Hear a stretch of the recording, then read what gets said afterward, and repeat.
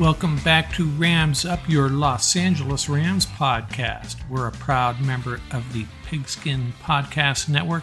We'll cover just about any SoCal sports team, but we're mostly about your Los Angeles Rams. I'm your host, Mark. Let's get to it.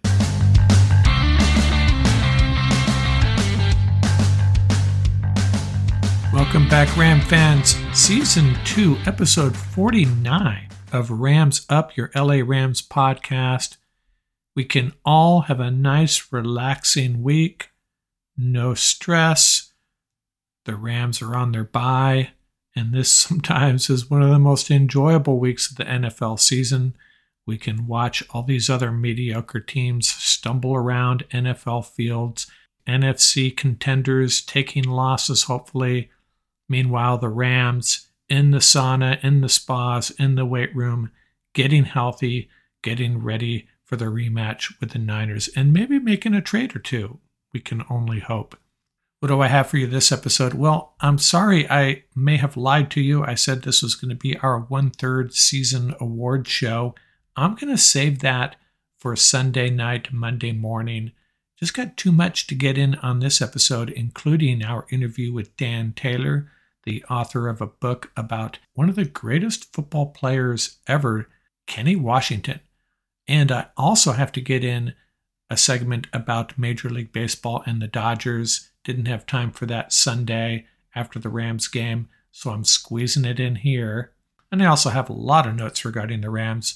More details coming out of that Rams-Panthers game and transactions, roster moves, just never ending. Totally expected with all the injuries this team has gone through, and guys coming back that are going to help this team real quickly, I think, and maybe even more on the way back in the next 2 weeks or so.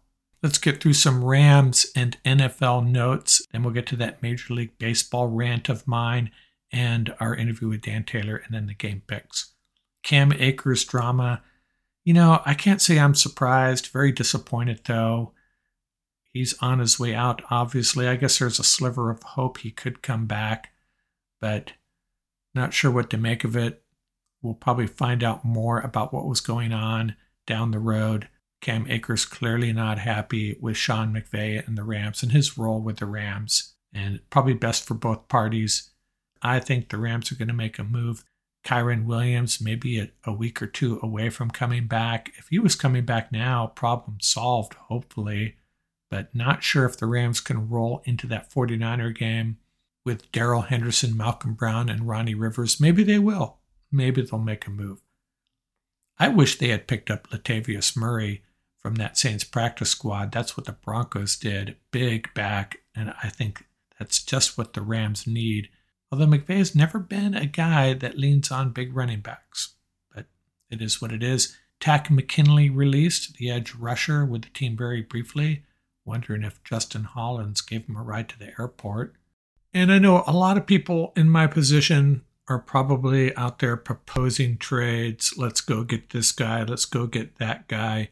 It is so hard to imagine what McVay and Les Snead might try to do in these situations, taking into account contracts, scheme fits. Now, we all know offensive line is the priority, but if we could get a guy like Christian McCaffrey, who is going to be opposed to that? And if nothing else, it keeps him out of the hands of the 49ers. If we can make a small trade and bring in a guy, maybe Austin Corbett, someone like that, that would make a lot of sense. And if you can get an edge rusher like Brian Burns at the same time, hey, awesome. But let's just focus on the one thing this team really needs, an interior offensive lineman. Hey, and if there's a left tackle out there, go get him. But that's a big ask, finding a left tackle in a trade. That would allow you to move Jackson back to guard, where we know he can play well. But I think it's more realistic to find an interior offensive lineman and hope Alaric holds up at left tackle. Let's look at some grades from that Rams-Panthers game. Ode Abushi came in at right guard, finished with a 47.7 pass blocking grade and gave up 1 pressure. And Jeremiah Coloni, even worse, 18.0 pass blocking grade, gave up 4 pressures. Now on the upside, Andrew Whitworth was excited about Alaric Jackson's performance, and Pro Football Focus backed that up, an 86.1 pass blocking grade. Guy was awesome. And that's why I gave him a game ball. Other guys that played really well, Ernest Jones obviously had a great game, and he had an 83.6 Pro Football Focus grade, as did Allen Robinson, the same grade. Aaron Donald, 82.7. Jalen Ramsey, 80.2. Taylor Rapp, season high, 73.1. Stafford, 75.2. Ashawn Robinson, 73.7. So those are the guys that really stood out. It was clear to me real time that Taylor Rapp and Ernest Jones were having really big games. Of course, Joseph Noteboom's out for the year. Another Rams offensive lineman down and out. The Rams signed Ty Nsekhe, offensive tackle, 36 years old. This guy's been around, 6'8", 325, out of Texas State. Played for a bunch of Arena Football League teams. Has played in 93 NFL games with 17 starts. Was on the Rams roster in 2012 for a New York minute. Also had moments with the Washington football team, the Saints, Colts, Bills, and Cowboys. Grant Haley also put on injured reserve. Expected back for that 49er game, Troy Hill, a starting cornerback, Van Jefferson, a starting receiver, Kobe Durant, a guy that filled in when Hill went down and played well, Brian Allen. He will come back and hopefully stabilize that offensive line, take over at center, and Bobby Brown, back from suspension. He will help that defensive line depth. Other guys that will eventually come back sooner rather than later, I assume, Daniel Hardy and Kyren Williams. And of course, at some point, we should hope Jordan Fuller and Coleman Shelton come back. Interesting stat from that Ram-Panther game, P.J. Howard completed one pass beyond the line of scrimmage. I don't know why Jacob Eason wasn't starting. How about this stat? Tutu Atwell has now topped 21 miles per hour twice this season, the only player in the league to do it at all, and he has 2 touches. And I've been clamoring about this all year long. This guy needs to get involved. It's nicer getting Brandon Powell some touches, Ben Skowronek even getting some touches out of the backfield. How about Tutu Atwell? He has that one deep catch, has a carry, and that's it. A lot of people disappointed with Allen Robinson. He finally had a little bit of a breakout game against the Panthers. And I went back and looked at OBJ's first 6 games with the Rams last year. He had 25 catches for 248 yards and 4 TDs. Allen Robinson, 17 catches, 170 yards, and 2 TDs. On average, I wouldn't call that a significant difference, but Allen Robinson isn't really that far behind what OBJ did in his first 6 games. OBJ averaging 4 catches for 42 yards, Robinson 3 catches for 28. So an extra catch a game and Allen would be right there. Still a little disappointed in his production, but we were a little disappointed about OBJ's contributions early on, and he finally came around. So let's hope that's happening with Allen Robinson. I don't have power rankings for you, but I will tell you whose seasons are over. What teams can basically kiss 2022 goodbye. I took a look at the AFC East, and everyone's really in the hunt. Dolphins and Patriots bringing up the rear at 3-3, and no way you're counting them out yet. In the AFC West, the Raiders are 1-4, and statistically, historically, they got little chance, but I'm not counting them out yet. I'm not ready to bury them. They have the Texans, Jags, Colts, Broncos, and Seahawks coming up.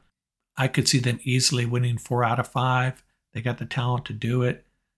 So they could bounce back, but I would say this week against the Texans, they better win that one. And actually, they better beat the Jags too, or they're done.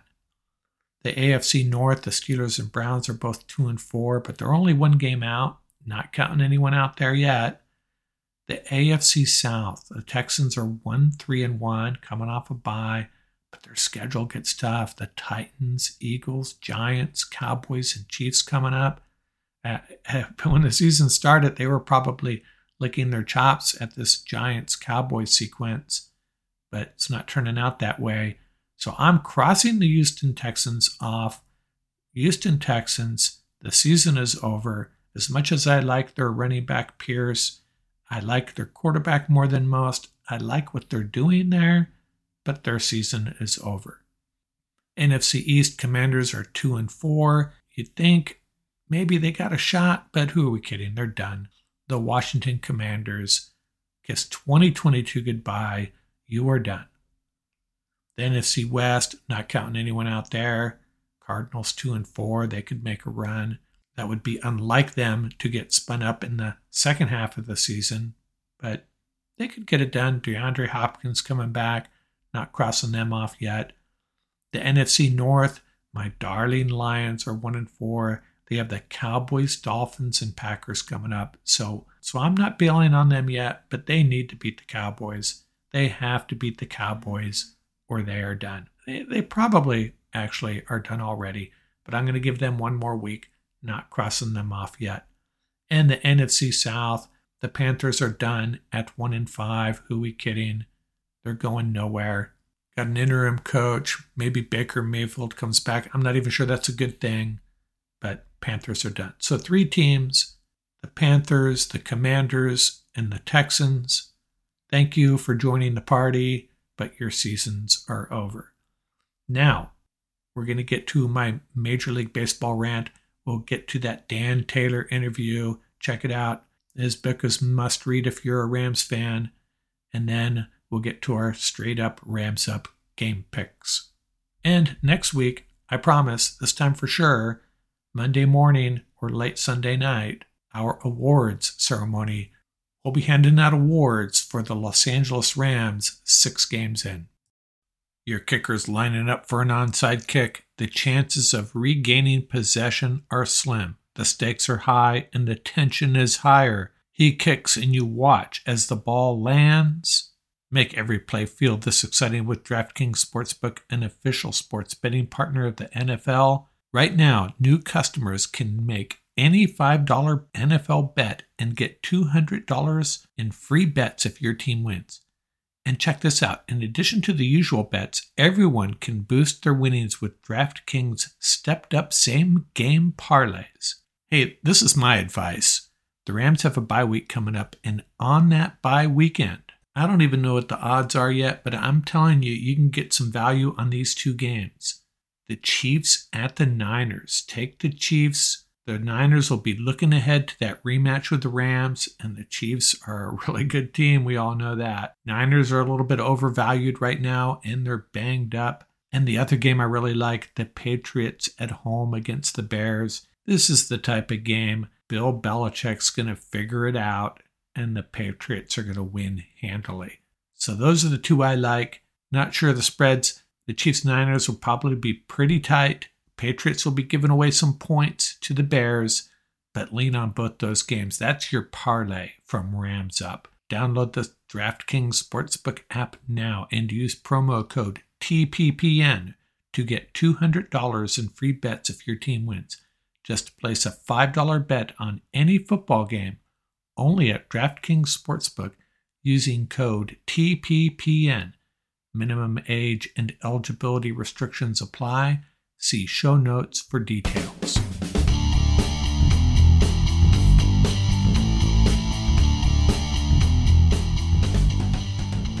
A lot of you were probably expecting me to talk about the Dodgers on our last podcast. Just didn't have the time. Too much football stuff to talk about, but I'm going to get to it now. Sad to say the Dodgers are eliminated. And I'm going to go on 2 Major League Baseball / Dodger rants. And I'm not going to talk about Dave Roberts and his decisions. That topic has been beat to death already. And I don't really follow the Dodgers close enough to provide commentary on that. I will say that I grew up the biggest Dodger fan I know. I'm not going to tell you I was the biggest Dodger fan on the face of the earth. There were probably a lot of guys just like me that followed them. Lived and breathed Dodger baseball growing up, but somewhere along the line, I just lost interest a little bit. I think it was right around that Kirk Gibson home run. And after that, I just became more fixated on the Rams, shall we say. My plate just wasn't big enough with kids and a family for all the things I wanted to do. And I clearly became all in on the Rams and kind of a fair weather Dodger fan, to be honest with you. But I got to talk about this playoff format Major League Baseball has, and I'm not a Dodger apologist. I'm kind of happy the Padres advanced, really. Their fan base has been dying for this, especially to beat the Dodgers, and good for them. They deserve to win this best-of-5 series. They played better. Their bats were hotter. But it's kind of crazy that the Dodgers can win 111 games, 22 more than the Padres, and then they get those 2 home games, lose one of them, and then have to go to a crazy Petco Park and deal with that and try to get back to Dodger Stadium, and they couldn't do it. That's just not a big enough advantage for a team that won 110 games, or was it 111? I've heard a few people comment on this. One guy said, hey, it's like winning a marathon by a mile, and then the next morning you got to get up and beat the second place guy in a 100-yard dash to decide who the champion is. You really got to get back to a 7-game series for this at a minimum, and even then, give the first place team, the division champion, the team that won 111 games, give them 5 of the 7 games at home. How about that? That seems more fair to me. I mean, they kind of went in that direction with those 3-game series. The higher seed gets 3 games at home. And now that's probably as much to reduce travel as anything, but Major League Baseball has to figure out how to shorten the season anyways. Let's get 8 teams into the playoffs, shorten the season to 140 games, whatever. More double headers. Get this regular season over quicker. Get 8 teams in each league into the playoffs. How about this? 8 teams in each league get into the playoffs. The first round is 5 games, but the higher seed gets 4 at home. You go to the 7-game series, the higher seed gets 5 games at home. Something like that. I'm just kind of winging it here, but the way they're doing it now is just kind of crazy. Just not a big enough advantage for a team that dominated the regular season. But you know what? I'm going to be rooting for the Padres. Their lineup is a little bit scary. Padres-Phillies should be a lot of fun. That's all I'm going to say about that. And as a result, Major League Baseball will not be getting their Dodger-Yankee World Series. My second rant is about baseball in general, and I've mentioned this before. I just find it more and more unwatchable every season. Now, maybe next year with the changes they're making with regards to the shifts, will bring back some interest, will bring back some excitement, will bring back more balls in play. This 18-inning game between the Mariners and the Astros, people calling it epic, an amazing game.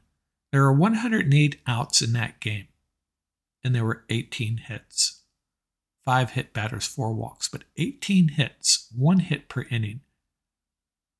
132 plate appearances, 75 balls put in fair play, 57 were not. 43% of the batters put the ball in fair play. 42 strikeouts. 42 strikeouts. Yeah, epic, amazing. You know what? No thanks. I have no interest in sitting through 18 innings, 42 strikeouts.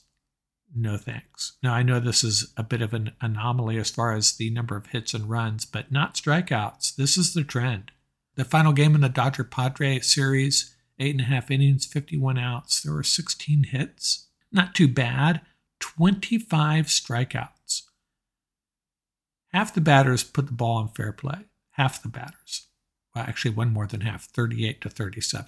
I went back and looked at random game from the most exciting era of Major League Baseball, the 1982 World Series, October 13th, game between the Brewers and Cardinals, 8.5 innings, 51 outs. They had 2 more hits than this Dodger-Padre game. They had 12 strikeouts. Dodgers-Padres, 25 strikeouts. Brewers-Cardinals, 12 strikeouts. Twice as many strikeouts, more than twice. And this has been the trend. I mean, you can go look at the data. Batting averages are down. I think the entire league batted something like 244. You got starters batting 200, 199. I've seen designated hitters batting 199. And this is where we're at in Major League Baseball right now. I think fans have become brainwashed into thinking this is entertaining. Sitting in a seat at a stadium for 2.5 hours watching 25 guys strike out. No thanks. Not interested. Now, there is hope. They're making this change with the shift. Will that pick up batting averages? Probably. Fewer strikeouts? Probably. So it's a good move by Major League Baseball. Too bad it came to this. The analytics kind of destroyed things, and the shift, and these pitchers just being so much better, throwing so much harder. But there is hope. See if any changes come about. Number one, shortening the season, giving dominant teams, divisional champs, a better home field advantage in the playoffs. So we get to see the best teams in the World Series, not the team that just got hot for 2 games at home. And we see fewer strikeouts, fewer home runs. I'm okay with that. Fewer home runs, more doubles, more triples, fewer walks, more excitement. Hopefully that's what we see moving forward. And when I see it, I'll come back. I'll start watching baseball games again. Right now, you know what I do? I tape games, even playoff games. I'll tape them. I'll go upstairs and I'll fast forward. I'll fast forward until I see the yellow dots on the bases or that score change, and I'll see what happened. I'm not going to sit there and watch 5 guys strike out. I swear I've watched a half an hour of baseball and not a single ball gets put into fair play. Not entertainment, not interested, no thanks.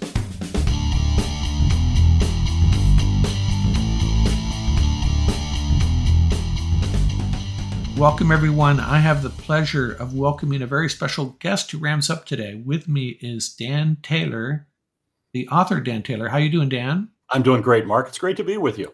Thanks.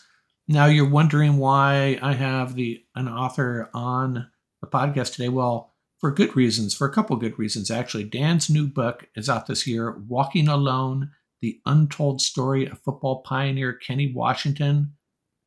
Kenny Washington, the black football player who reintegrated professional football after World War II with the Los Angeles Rams. And there's some great stories behind how that happened.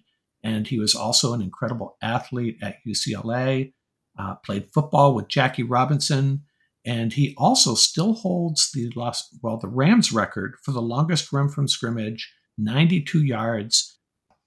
So my first question for you, Dan, is, let me frame it this way. Jackie Robinson, 1947, integrates Major League Baseball.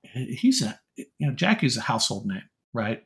Kenny Washington, the year before, reintegrated the NFL, and I suspect most people don't know who he is, and I have a feeling a lot of Ram fans don't appreciate what he did.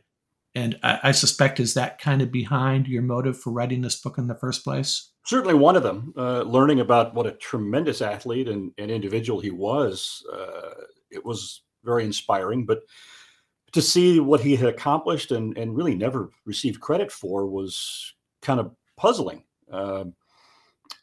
That the Rams have never recognized that the NFL has not recognized that.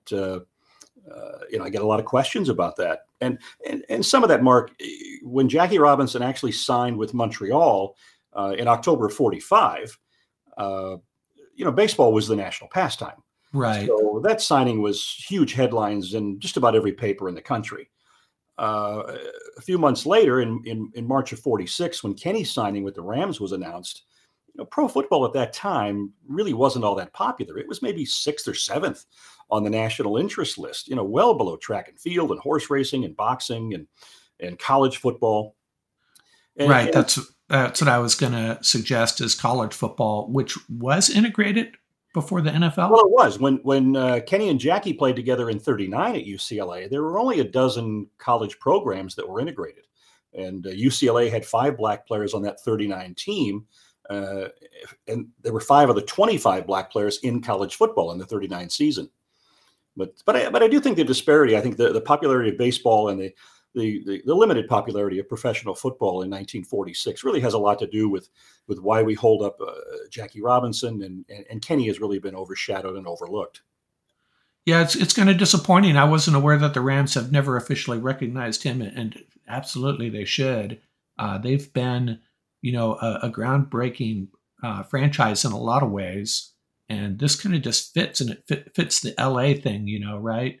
Kind of lines up with Jackie Robinson, what he did. drafting Michael Sam, the first openly gay player ever drafted.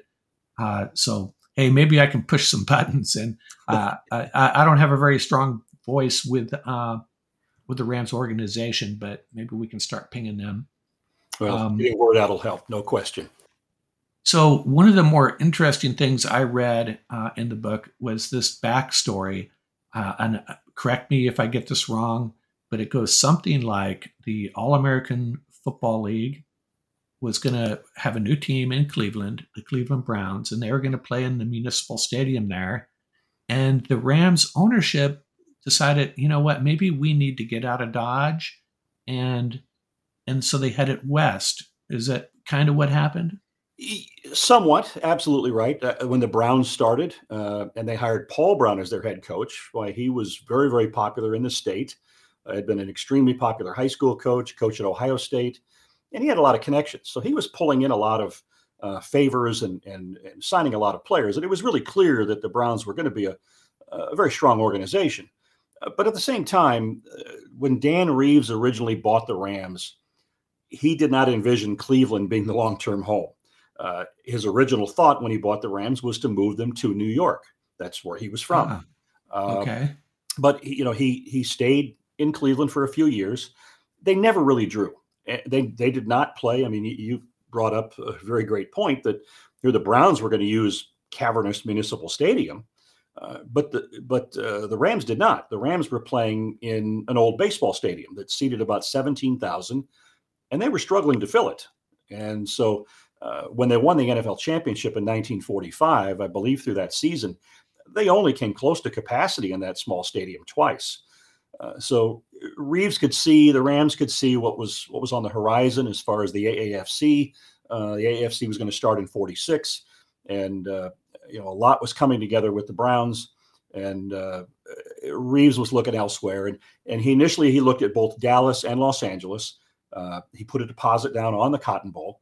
But I truly believe that the popularity of Kenny Washington and what he was doing in the Pacific Coast Football League really had a lot to do with Reeves' decision to come to Los Angeles. Once they got to Los Angeles, they wanted to play in the Coliseum. And there's another story in your book that was really interesting.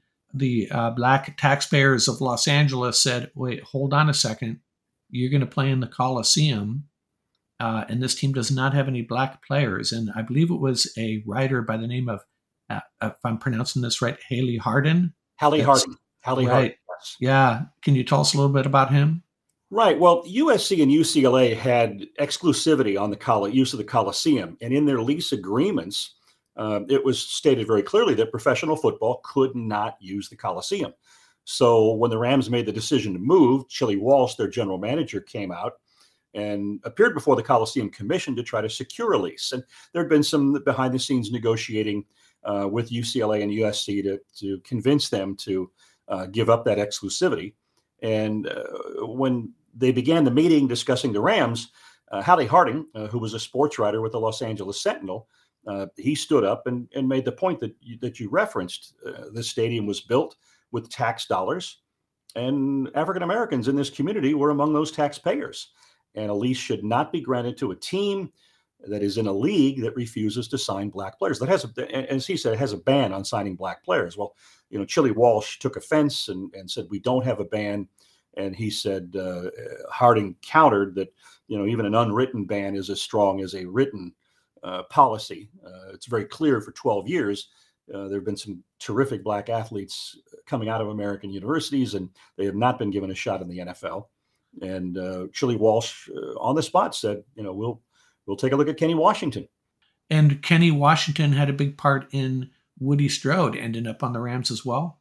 Absolutely. Woody was a tremendous athlete, could have been the decathlete in the 1940 Olympics for the U.S. had those games not been canceled. He was an outstanding athlete, teammate of Kenny and Jackie at UCLA, and with Kenny with the Hollywood Bears.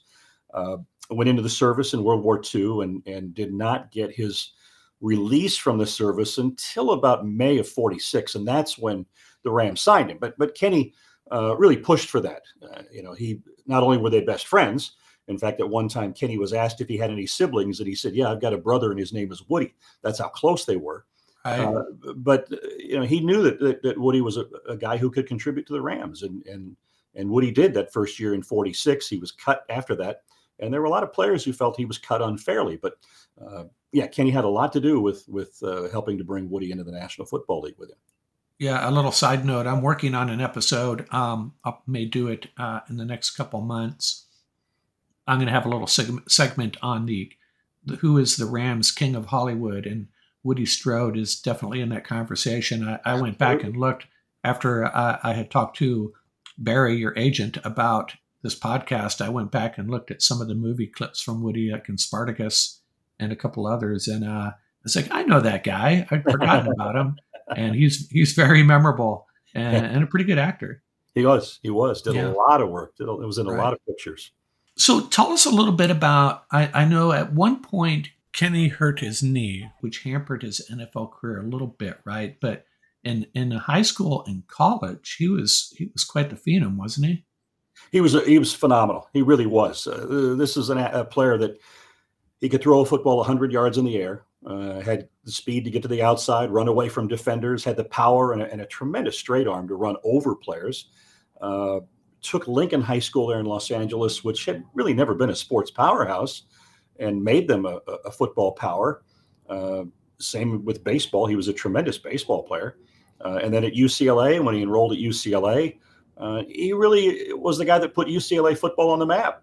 They'd kind of been up and down, had their struggles, really got hammered a lot in conference play. And when he came, it really turned things around. And he was immensely popular as well. But in that offense that UCLA used, the single wing, he shone. He had that run pass option. And I think if he was in an NFL draft today, he would probably just be labeled athlete, because it seemed like he could pretty much play anywhere.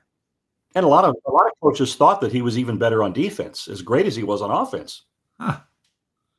And one of the other things that I found interesting, you talk a little bit in the book about Bob Waterfield, and I was curious if there's a correlation. I don't know if you're aware of, I'm sure you are, the role Pee Wee Reese played in Jackie Robinson's acceptance.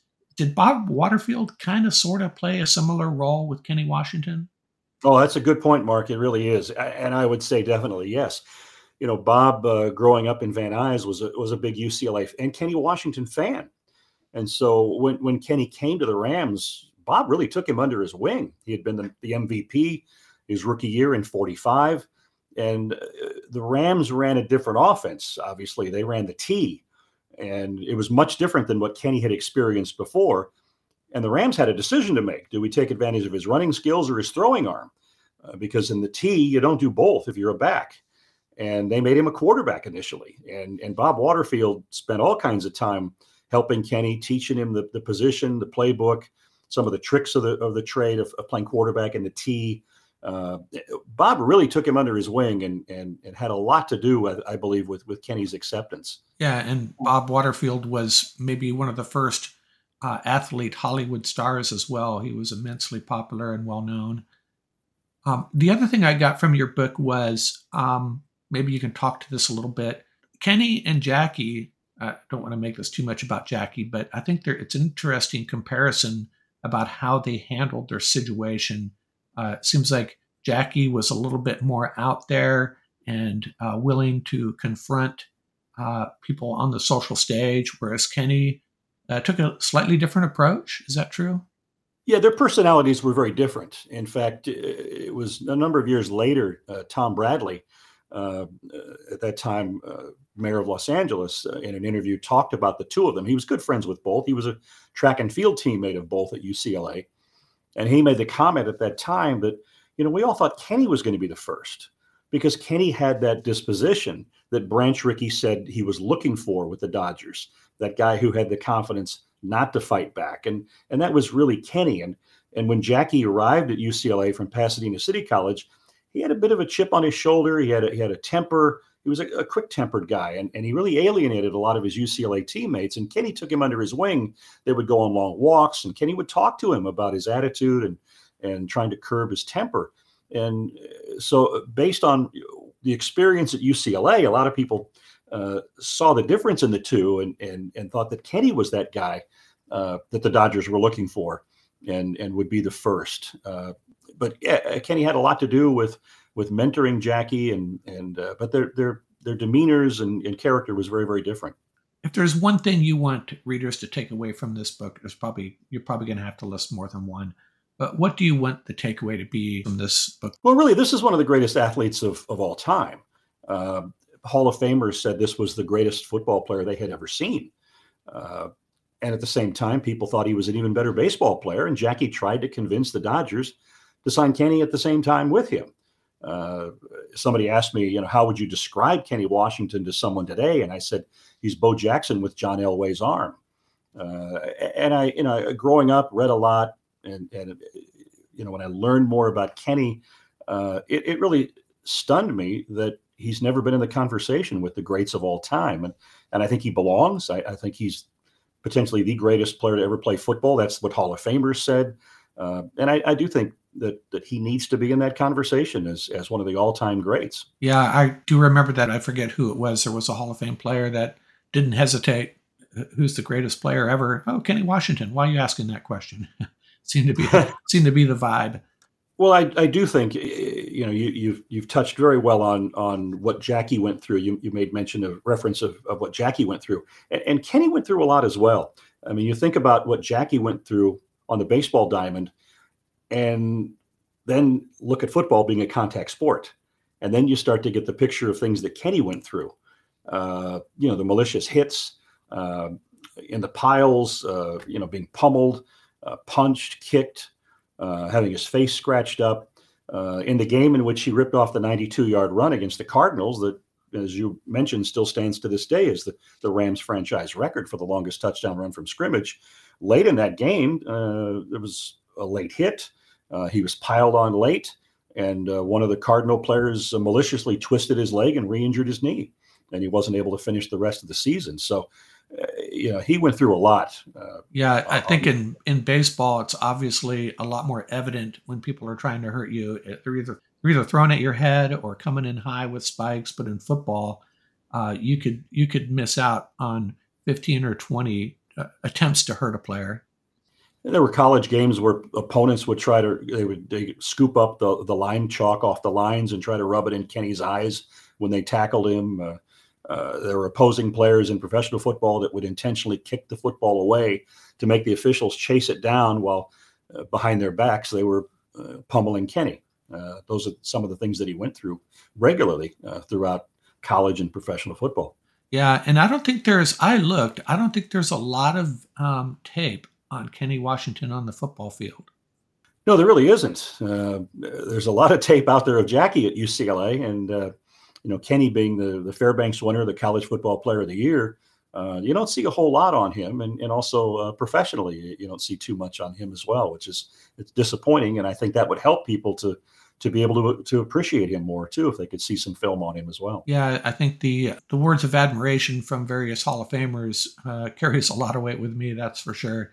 When football players tell you how great an opponent is, that's pretty good. That's good enough for me. Yeah, absolutely. I agree.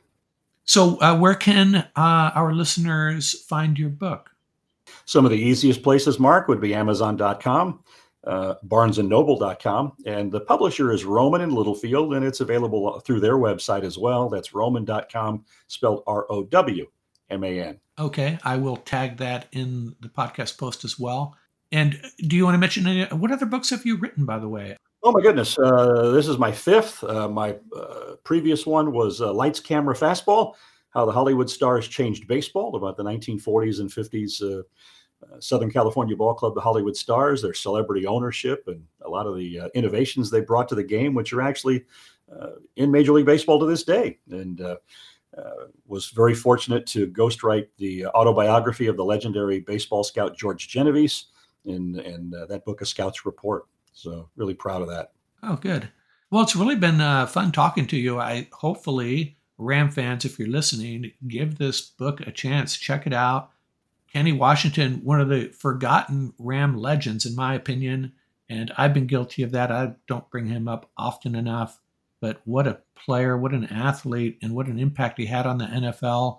So check out Dan's book, Walking Alone, The Untold Story of Football Pioneer Kenny Washington. And any last words, Dan? Do you want to share your Twitter feed or anything else?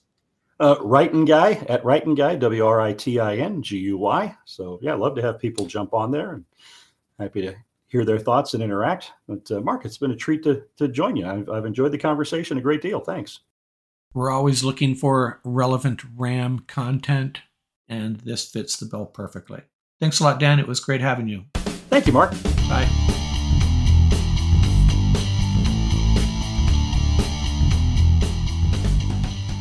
Let's get into our Week 7 Rams Up Straight Up game picks. No Rams game this week, but I'm still picking them, and I'm still going to give Aaron Donald and Cooper Kupp game balls. But as for the game picks, let's take a look back at last week real quick. But what are the standings right now? Mike Florio went 8-6. The rest of us, Pete, Lorenzo, and myself, all went 7-7. So the current standings: Mike 58-36, Lorenzo and myself 56-38, 2 back. Pete Prisco 52-42. And remember that one tie game, I give us all a correct pick just to simplify things. Last week, Lorenzo was the only one to pick the Dolphins, so he got dinged there. But he was also the only one that picked the Patriots. I don't know what I was thinking. Patriots should have been a no-brainer. Lorenzo was also the only one that picked the Cowboys. And I was the only one that picked the Falcons, so that was a big break for me. Now, getting into Week 7, there's a lot of games that could really go either way. Right off the bat, Thursday night, Saints at the Cardinals. The Cardinals, just like about 20 other teams, really hard to figure out. Offense seemed to be in a groove, and then they met one of the worst defenses in the league, and they can't score an offensive touchdown. They add Robbie Anderson, and they get DeAndre Hopkins back from suspension. But they lose Hollywood Brown. Yeah, I'll go with the Cardinals. The Browns at the Ravens, another team, kind of like the Jags and the Lions, kind of get excited about them at times, but it's just not working. I'll take the Ravens in a bounce-back game.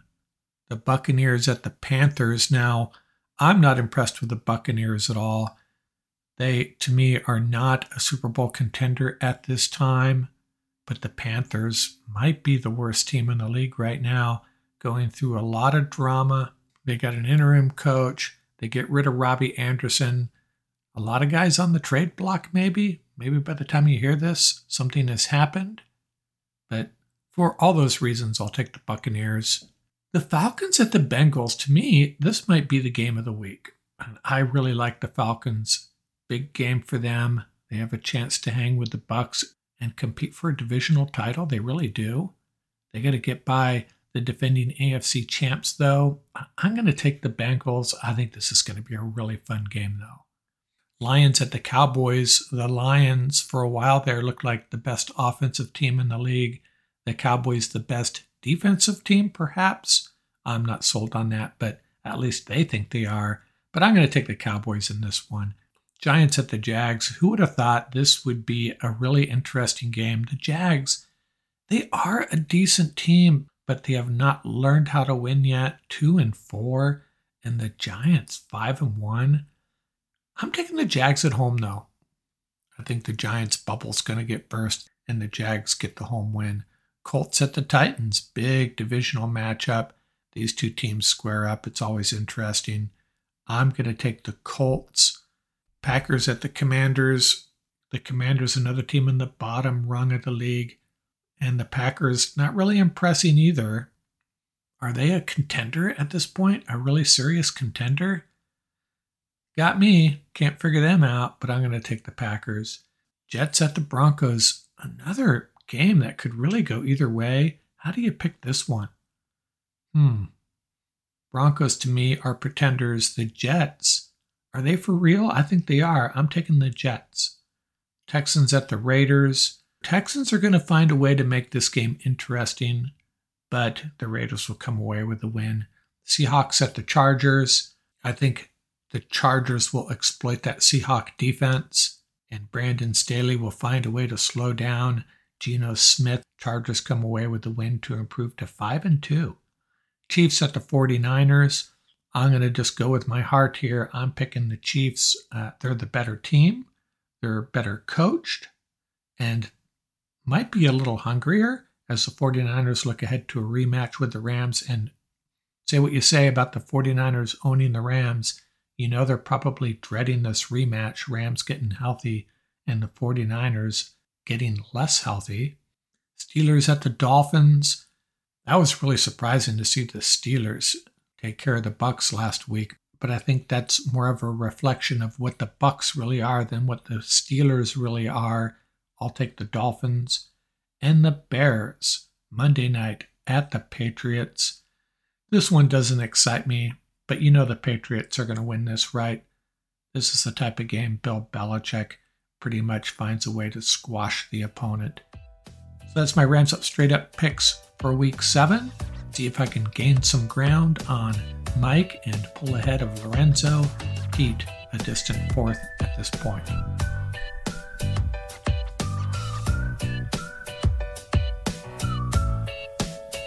That's going to do it for this episode.